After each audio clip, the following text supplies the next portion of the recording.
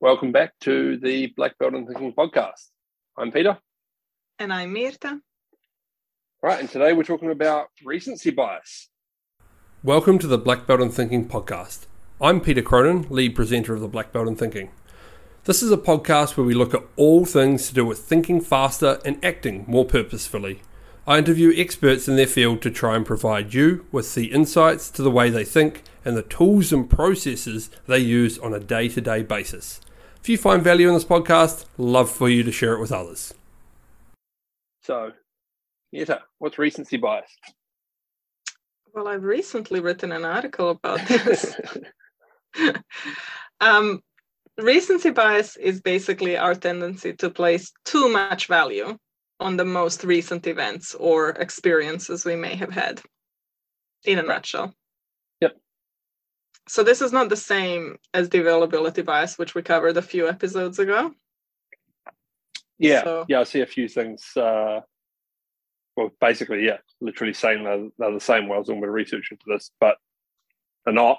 I think, I don't know the exact definition, but for me, the difference is availability bias is just about your brain can only make decisions or think about things based off information that it has at any point. Obviously, it can then be biased again by recent information, but that's not the key point of availability bias. Key point is that what it kind of say, what you see is all there is. It's like your brain can only knows what it knows. But that can be things from your childhood, that can be things from 5 years ago, 10 years ago, 2 years ago, whatever. It's just the fact that it's limited by the information that it's had made available to it itself. I think actually why people sort of conflate the two is, if you think about the recency bias, obviously our memory has a big part to play in that. Yeah. So our most recent information is sort of more available to us, maybe because it's stored in our short-term memory. Yeah, I'll remember things from this last week or this last year better than 10 years ago, or stuff I might have learned at high school or something. But then also what it doesn't take into account is the emotional attachment that we might have to some memories. So I might have a very clear memory of 20 years ago that has nothing to do with my short-term memory or the recency of the memory. Yeah. So I think that's where the distinction probably is most evident. Is availability bias is really our tendency to place too much value on the information that is probably easiest to recall from our memory. Yeah, okay. As fair. Well. Yep. Because it's there for some reason, but it doesn't necessarily have to be the most recent information. Yeah, because as you say, those emotional things can cause something to embed itself pretty strongly in your memory, and then you'll go, oh no, we shouldn't do that. Well, because people do that, right? Sorry, we should get into recency bias in a minute. But it's common for people to say, oh no, we shouldn't do that because, if this then that. But if this then that is like one example from 20 years ago, but it meant like a major customer left them or something. So it's like very firmly rooted in their memory. It's kind of the opposite. And it's very firmly rooted in anecdotal evidence as well, probably. Yeah. All right, so recency bias. The one that that comes up a fair bit when you look at it, and the one that always sort of comes up for me as well, is performance reviews, right? It's like the classic thing that people talk about. If you do an annual performance review, the vast majority of the opinion of the reviewer is recent stuff.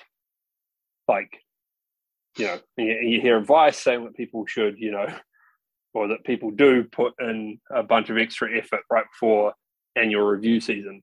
Because if there's no, like a lot of companies or managers or whatever, if they don't really keep very good records or track of what the goals are or how people are progressing them, or they don't break them down or any of this sort of stuff, and they're just relying on what their opinion of the person's performance has been, it's going to be heavily influenced by the last couple of weeks.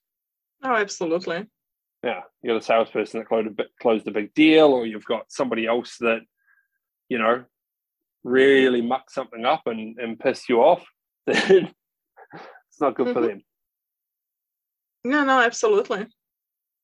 I'm actually unrelated, but I'm recording a series of videos on behavior engineering. And one of the things that I'm discussing right now is the delivery of the reinforcers and the fixed reinforcers, which are your annual reviews. Right. They cause these bursts of performance just before they're due. Yeah. So you have a review in a year. You're unlikely to, on month one, say, oh, I must really work hard because I have a review in a year, if that makes sense. Yeah. Makes total sense. But a more personal example is that I actually had, and it was completely recency bias, and luckily I was in the process of actually writing this article and investigating what is recency bias. But yeah, we went to a restaurant with my parents, or I took them to a restaurant, and we had an unreasonably long wait, an uncharacteristically long wait for that restaurant, which is one of our favorite restaurants. And then when we actually came to, I think a few weeks later, we were taking some friends out and we're discussing, and I told my husband, oh, no, not that place. And he's like, what? That's our favorite restaurant.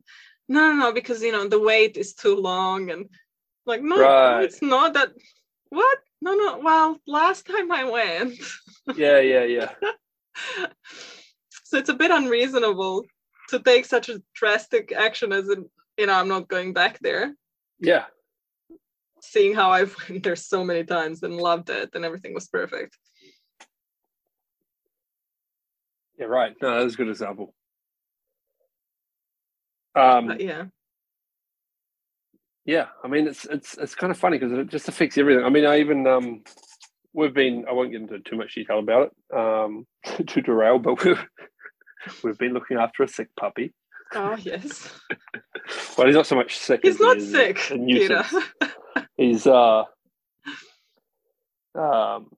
recovering puppy. He's post-surgery.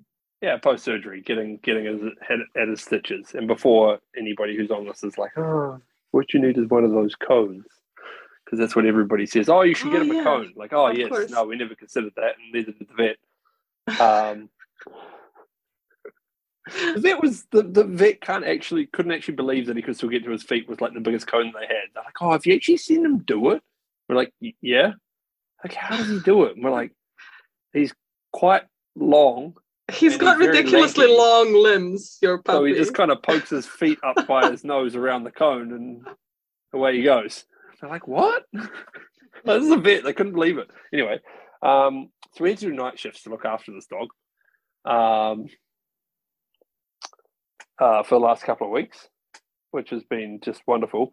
But it's funny that it's actually only been a couple of weeks, but we finally got to the point. His stitches are out and everything. He's got some scabs that he needs to not lick off and everything. So we've still got to keep a little bit of an eye on him. But he's not too bad now, and he can go back to sleeping normally, and so can we. Yeah, in his bed, so can we. Which he was a bit outraged about. I think he quite enjoyed, sleeping on our laps on the couch each night. It was quite nice for him. Anyway, it was so funny. The first night that we went to do this only a couple of nights ago, I genuinely had this moment of like, oh, is this real? Can I actually just sleep in my bed for the whole night? Of course I can. It's what I've done almost every night of my entire life. Oh, you feel like this is going to go on forever. Yeah, you're like, is this right? Like, am I going to get a full night's sleep? Like, what am I going to feel like after that? Like, it's only been 2 weeks. But that's it, right? Your brain is so attuned. I guess I have read things before saying one of the big things about humans is how adaptable they are. Like how you might not like something, but you actually get accustomed to it quite quickly. And I wonder if that's part of what drives the recency bias. Like it's sort of a hangover or maybe a side effect of that. But anyway, I don't know. That's my personal thing. Yeah. But going back to business things, I was trying to think of some sort of examples. And I think it's the same sort of thing. It's just obviously the the most recent and I think and strongest, like it's fair to say, and strongest event still, but the most recent strong event, so to speak, stands out. So like if you're going to like a meeting with a development team or something about their product, and you've just had absolute ear bashing from a customer about it like half an hour ago, even though other than that the product's been great, like it's probably not going to be a fun meeting for that dev team. Yeah, which is ridiculous because you might have been having great feedback. It might be the best-selling product at the moment. It's all going really well, but one customer goes absolutely nuts at you, and that was like just today. Then that meeting's just going to it's not going to be fair at all. Yeah. Yeah. Yeah, it definitely influences your perception of what's about to happen. Yeah. And makes you act probably in an unuseful manner. Yeah. Because you're literally thinking, recently I have had this happen, and for some reason you decide that it's going to carry on happening. Yeah. Recently I had someone chew my ear off, and that's what I'm in for right now. Yeah. So I would say that emotional attachment to the event definitely plays a part, because I equate emotions anyway with your non-rational brain. So you make non-rational judgments on what will or will not happen based off of one or two events that have happened recently. Yeah. Yeah, which makes sense. They stick out to you. That's what your brain thinks of when it comes to, Any other examples you want to cover, or do you want me to tell you how to overcome the recency bias? I sort of came up with a couple, but they're all, it's kind of hard. Like, they're all along the same lines, Like, they're all based off of the most recent experience someone has had. Yeah, well, surprisingly. But, like whether a project's going to proceed, like you're at there's a lot of projects have stop-go points where they assess whether, what you've done so far is worth continuing. It's pretty common for a large project to have those milestones kind of built in. And those will be way too swayed by how the last week or so of that period has gone. Yeah. Like if you've been on track for most of the last 3 months and you hit one of these milestones, but the last 2 weeks it's been going to crap, or vice versa, it's been absolute, frankly, shit fight of a project. We've all been in those. Yeah. And then you just get like a bit of like positive change at the last couple of weeks, where things go a bit right, and you go into that meeting and go, you know what, it's picking up. This is actually a pretty good project. We didn't think it was, but it is. Yeah. Or something. It's like, well, what? Like, maybe something fundamentally has changed, but in most of these cases, I'd say it hasn't. It's just happened to be a couple of decent weeks. And if you can't identify something that's fundamentally changed, it's just happened to be a couple of good weeks, you should be assessing it on the last 3 months, not the last couple of weeks. I mean, this is like the performance review. It's just performance review of a project rather than an individual. But yeah, it's the same sort of thing, right? We're so... So we might, so what would be some of the actions that we might do? Because it's one way to feel one way, but it's another way to then take action that's going to really mess things up. Yeah, I mean, it's easy to say, oh, we'll get more data, but usually we might ask for a lot more budget. We might put a whole bunch more people on the project. Or do things that might actually end up slowing things down. Yep. In the long run. Exactly. I guess because we're overreacting. Yeah. To an exception, I guess. Exactly, to an exception, but that's the most recent exception. So we're, as you say, overreacting, treating it with way more weight than it should have. I think another example actually of this is shares, stock. Oh yeah, everything I looked up, there's so much stuff about finance. Yeah. which you'd think a seasoned investor probably wouldn't be swayed with, but I bet a lot of people who invest these days are not seasoned investors. Oh, even the seasoned investors are swayed by this stuff. It's sort of like the recent, big thing. I mean, Dad was heavily involved in this sort of stuff, right? So because he was like manager of a trust, and the money the trust distributed came from their investment portfolio, basically, and they distributed their gains from that.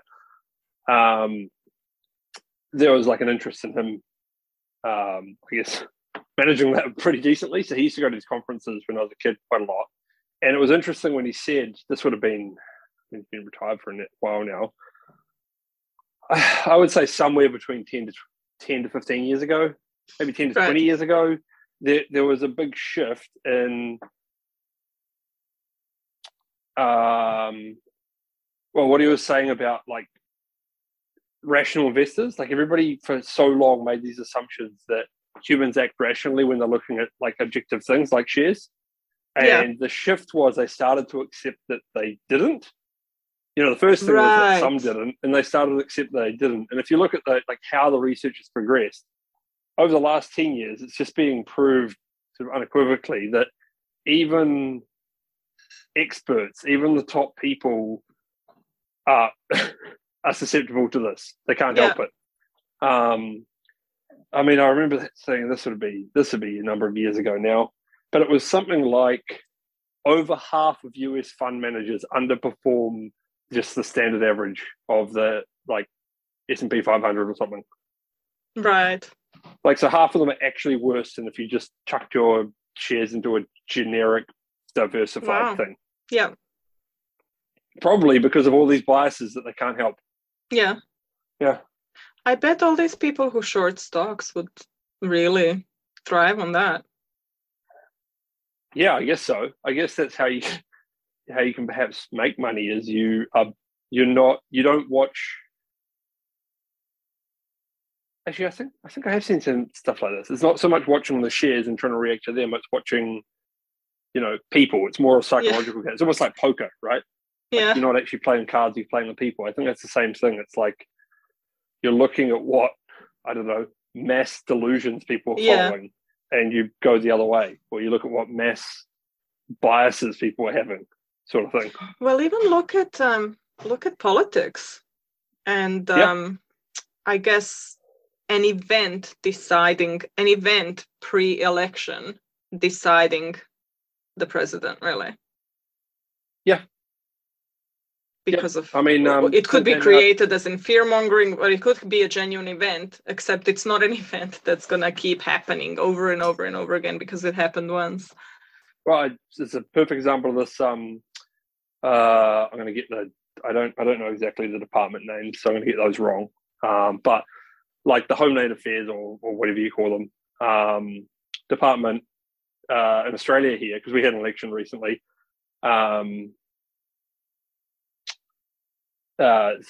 came out and said, I'm not sure if that's the right word, confirmed something, stated that basically on election day, there was this media piece run about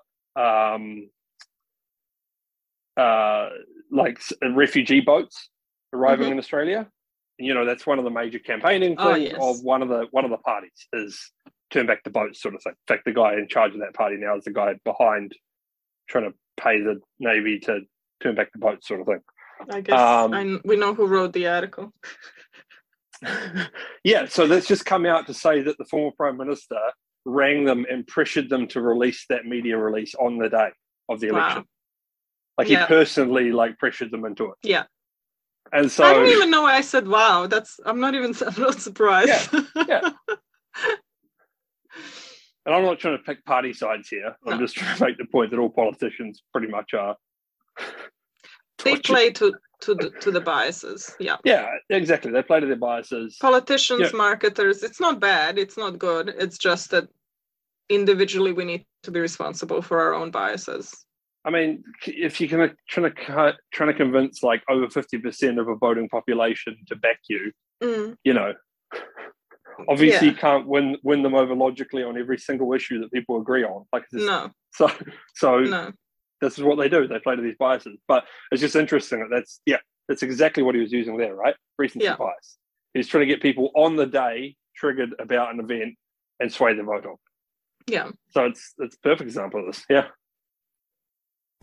This podcast is brought to you by the BBIT. If you want to improve your own thinking and problem-solving skills, visit blackbeltinthinking.com to sign up now. Okay. All right. So what do we do about it? What do we do about it? What we do about it? I could give you this whole spiel that we always do about biases. We need to think logically about every situation that we're in. I've got a bit of a process, I think. Oh, you have an actual process. Go on. Well, okay. So I actually sort of hinted at the start when I said about performance reviews. If you don't have, so the key thing is I'll take performance reviews as the example. As I said, if you don't have clear targets, clear goals, you don't have broken down milestones, you don't have frequent reviews. So the answer is all those things. It's don't let things build up to a single long-term point. Does that make sense? That's probably not right. So more like build a trend of things, see what... Exactly. Rather than annual performance reviews, have quarterly. And then perhaps you should really be having, monthly or weekly reviews of people. Yeah. And probably use clearer metrics to try and define how things are going. Using metrics at all rather than opinion is obviously going to be very useful. If you're looking at somebody's, I don't know, you're looking at the bug count of a developer or something. Probably an unfair thing because if they do more complex things, they might end up with more bugs. But just as hypothetical, rather than going like, "Oh, that's right, they made a bunch of bugs." You got on your mind that they made a bunch of bugs last month. Yeah. You'd be better to have like a bug count report for the last 12 months and go, "Oh, last month wasn't great, but realistically, they're actually pretty good at this." Yeah. Yeah. And or actually, even better, highly likely, you're probably not even going by last month. You're going by one bug happened. There was a really adverse reaction from the customer. Yeah. And now this is the worst developer in the world. Yeah. Or even worse, like I was halfway through something and it caused my system to crash and it was their bug that did it. So I'm mad about it. Yeah. But yeah, it's about having all those, again, with the project example I used, about having clear milestones and how you're progressing. And using those milestones in the assessment, not just how you felt for the last period. Obviously, forward-looking targets is good. If you say, well, what are you going to work on over the next 12 months or the next quarter, and then we can assess that at the next meeting, as opposed to these kind of arbitrary, over the last month, I've been looking at how you've been doing on X. Okay, well, it would have been better if, we decided what X was last time. Yeah. So, yeah, I think it's about putting the structures in place so that you have information that is, accurate, even though it's spread out over time. So you're not making decisions purely on the most recent information that you have. Yeah. So basically noting down historical data that sort of tells you how things are going rather than whatever you can remember most recently. Yeah. So I kind of went down that route. And then I was going to say, with that in mind, do take the time to look at the data instead of being impulsive about the decisions that you make. Yep. But then for some reason, do you know I have a phobia of sharks? I didn't. Like a real phobia. Like I would not go on a cruise type phobia. Yeah, that is a phobia. I was gonna say, is it a phobia when they're actually like I just killing machines? But yeah, you're well, right. no, as in I don't like thinking about them. I don't like watching them. I don't like even now. Yeah, okay. Type thinking about it makes me uncomfortable. Yeah. But it really, but why it came into my head now is about looking at historical trends. Like a lot of people tell me, sharks only kill 2 people a year, like some sort of a trend. some sort of historical data of, but if I was in water, I kid you not, and a shark was coming to me and I was supposed to evaluate, am I gonna start swimming for my life, or am I just gonna hang out, because they don't really eat people really all that much. Yeah, cows kill more people, and I'm happy to stand in the field with a cow, so I should be happy to sit in water with a shark, right? Yeah, exactly. Yeah. So I think that there are probably situations where it's not safe to evaluate. Like, you should just act. You should probably just act. Yeah. Right. Yep. Like, this is probably where the bias was born, and it was really useful before it started tricking us. It was for situations where your gut is telling you just go away. Yeah. Like, it's true. Go and do this now. So there's probably situations where you should, listen to your biases, give in to your biases. Yeah. Yeah, probably you're right. Survival. I mean, like, a lot of our poor decision making comes down to the fact that we're wired for survival, right? Yeah. You see a lot of the stuff that comes up, and it's because it's like, not really a um, matter of life and death. Like, you should take your time with this one. It's like I went to this seminar on like performing under pressure sort of thing, and it was like for like the focus was on like athletes and things like that. Both the people who were presenting it, one was like a high performance coach for like Olympians, and the other was like a PhD professor out of University of New South Wales. She'd done a lot of research on all this sort of thing. But yeah, like basically all of it is overcoming the, like, you're putting yourself into these situations that trigger basically all of your inbuilt fight and flight responses and stuff like that. And essentially all of the performing under pressure techniques, tips, skills are all just to counteract that. Yeah. Like, you feel under pressure because of the situation you're in, but you're not being hunted by a lion. You're just trying to, sprint really well, or jump over an obstacle or something, like, or play your sport really well, or drive a car really well. Whatever you're trying to do, like, it's a lot of these things are counterproductive. It's interesting because I was saying, in some cases they're not. So, like, if you're trying to go and hit a weightlifting PR, like, you do actually want a bunch of adrenaline, because adrenaline does, I mean, there's a reason those guys sniff those sniffing salts, which apparently like the worst feeling in the world, sniffing those things. But it literally does that. It spikes your, if you watch it, quite often you'll see them take a whiff of those salts right before they go and lift. Okay, no, I've never even realized that. Yeah, it's like ammonia or something. Right. And so it like triggers your brain to like panic basically, and just like a surge of like adrenaline right before you go. And okay. But for a lot of other things that require a bit more finesse, it's better to keep your heart rate down. Right. But yeah, and these are the same things. I think it's a lot of it is just, as you say, it's ingrained, but not useful in situations where we want to analyze things or make logical long-term decisions. We're not innately built to make rational investment and